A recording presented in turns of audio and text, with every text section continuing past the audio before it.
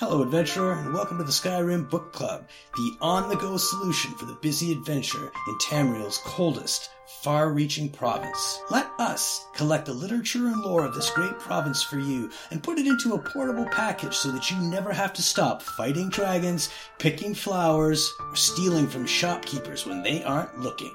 With an ever-increasing archive, SkyrimBookClub.ca has got the story for you. Until next time, enjoy the book.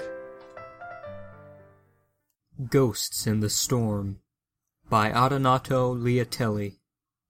Author's tale of his encounter with the Falmer. For many years now I have traveled the length and breadth of Skyrim, writing of my experiences and my adventures.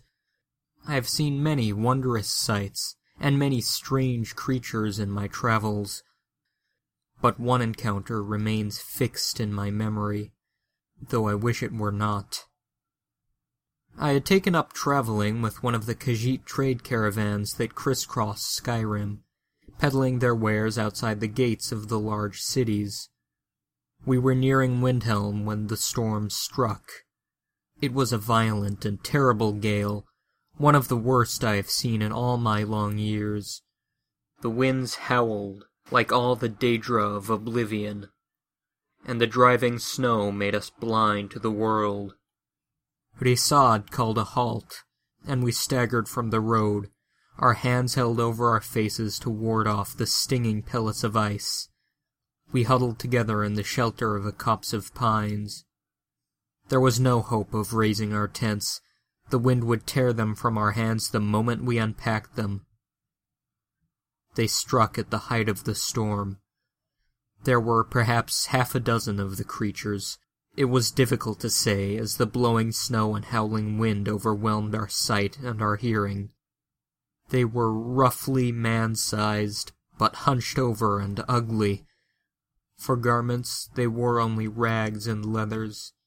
They were armed with daggers and swords of various kinds, no doubt scavenged from their previous victims. They had no noses to speak of, only long slits for nostrils.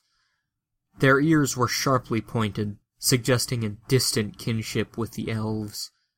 With their pallid skin and lifeless black eyes, they seemed like something out of a nightmare. Bisha saw them first, but too late to save herself. So loud was her death cry we heard it over the roaring winds. That cry saved us all. Alerted to the presence of our foes, the Khajiit drew their blades and formed a circle, facing outward. The white fiends were too few to surround us completely, and the Khajiit fended off each attack.